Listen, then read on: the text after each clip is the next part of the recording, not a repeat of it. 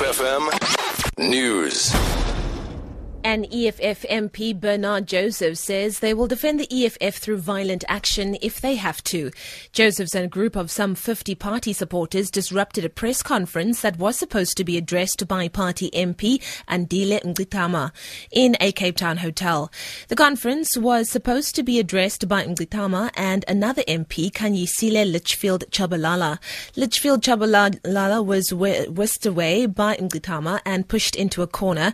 His EFF T-shirt was removed from his body. Later, Joseph says they are not opposed to using violence. If it takes to defend this organization, we will deal with them in that way. We are going to deal with these issues, and we are very serious. We love this organization, and we won't allow the same thing that have happened to Coke before. Several roads in and around the Cape Town CBD will be closed from now due to the State of the Nation address. President Jacob Zuma is expected to deliver his speech at 7 o'clock this evening. The roads will be closed until 10 o'clock this evening. Meanwhile, South Africans have been taking to social media to share their expectations for this evening's State of the Nation address. The hashtag Sonar2015 has been trending on Twitter this week, with people raising issues they expect President Jacob Zuma to address.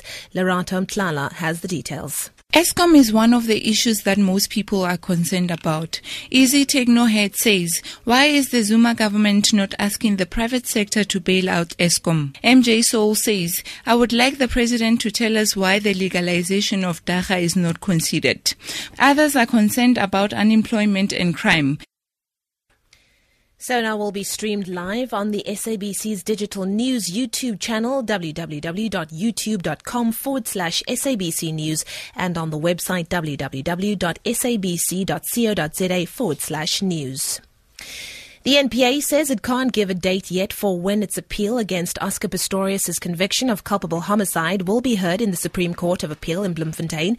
It's given notice in the past week of its intention to appeal the Paralympian's conviction. This after Judge Thokozile Masipa granted the state leave to appeal in December last year. On Saturday, Valentine's Day, it will be exactly 2 years since Pistorius shot and killed his model girlfriend Riva Steenkamp.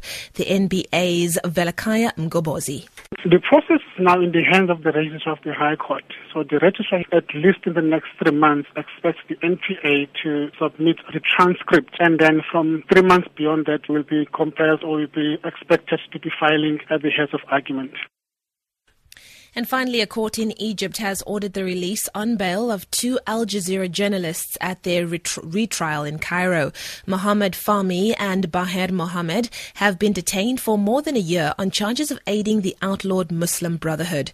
The retrial is due to resume later this month. Their Australian colleague Peter Grest was released earlier this month and deported. The BBC's Sally Nabil reports. Once the judge announced the verdict, everybody in court cheered. There is a high sense of hope, of optimism. The defendants, their lawyers, their families, they see this as a sign of hope, as a good sign. Perhaps this might lead to the very end for them to be released. Baher Mohammed even tweeted saying, I am free. For Good Hope FM News, I'm Leanne Williams.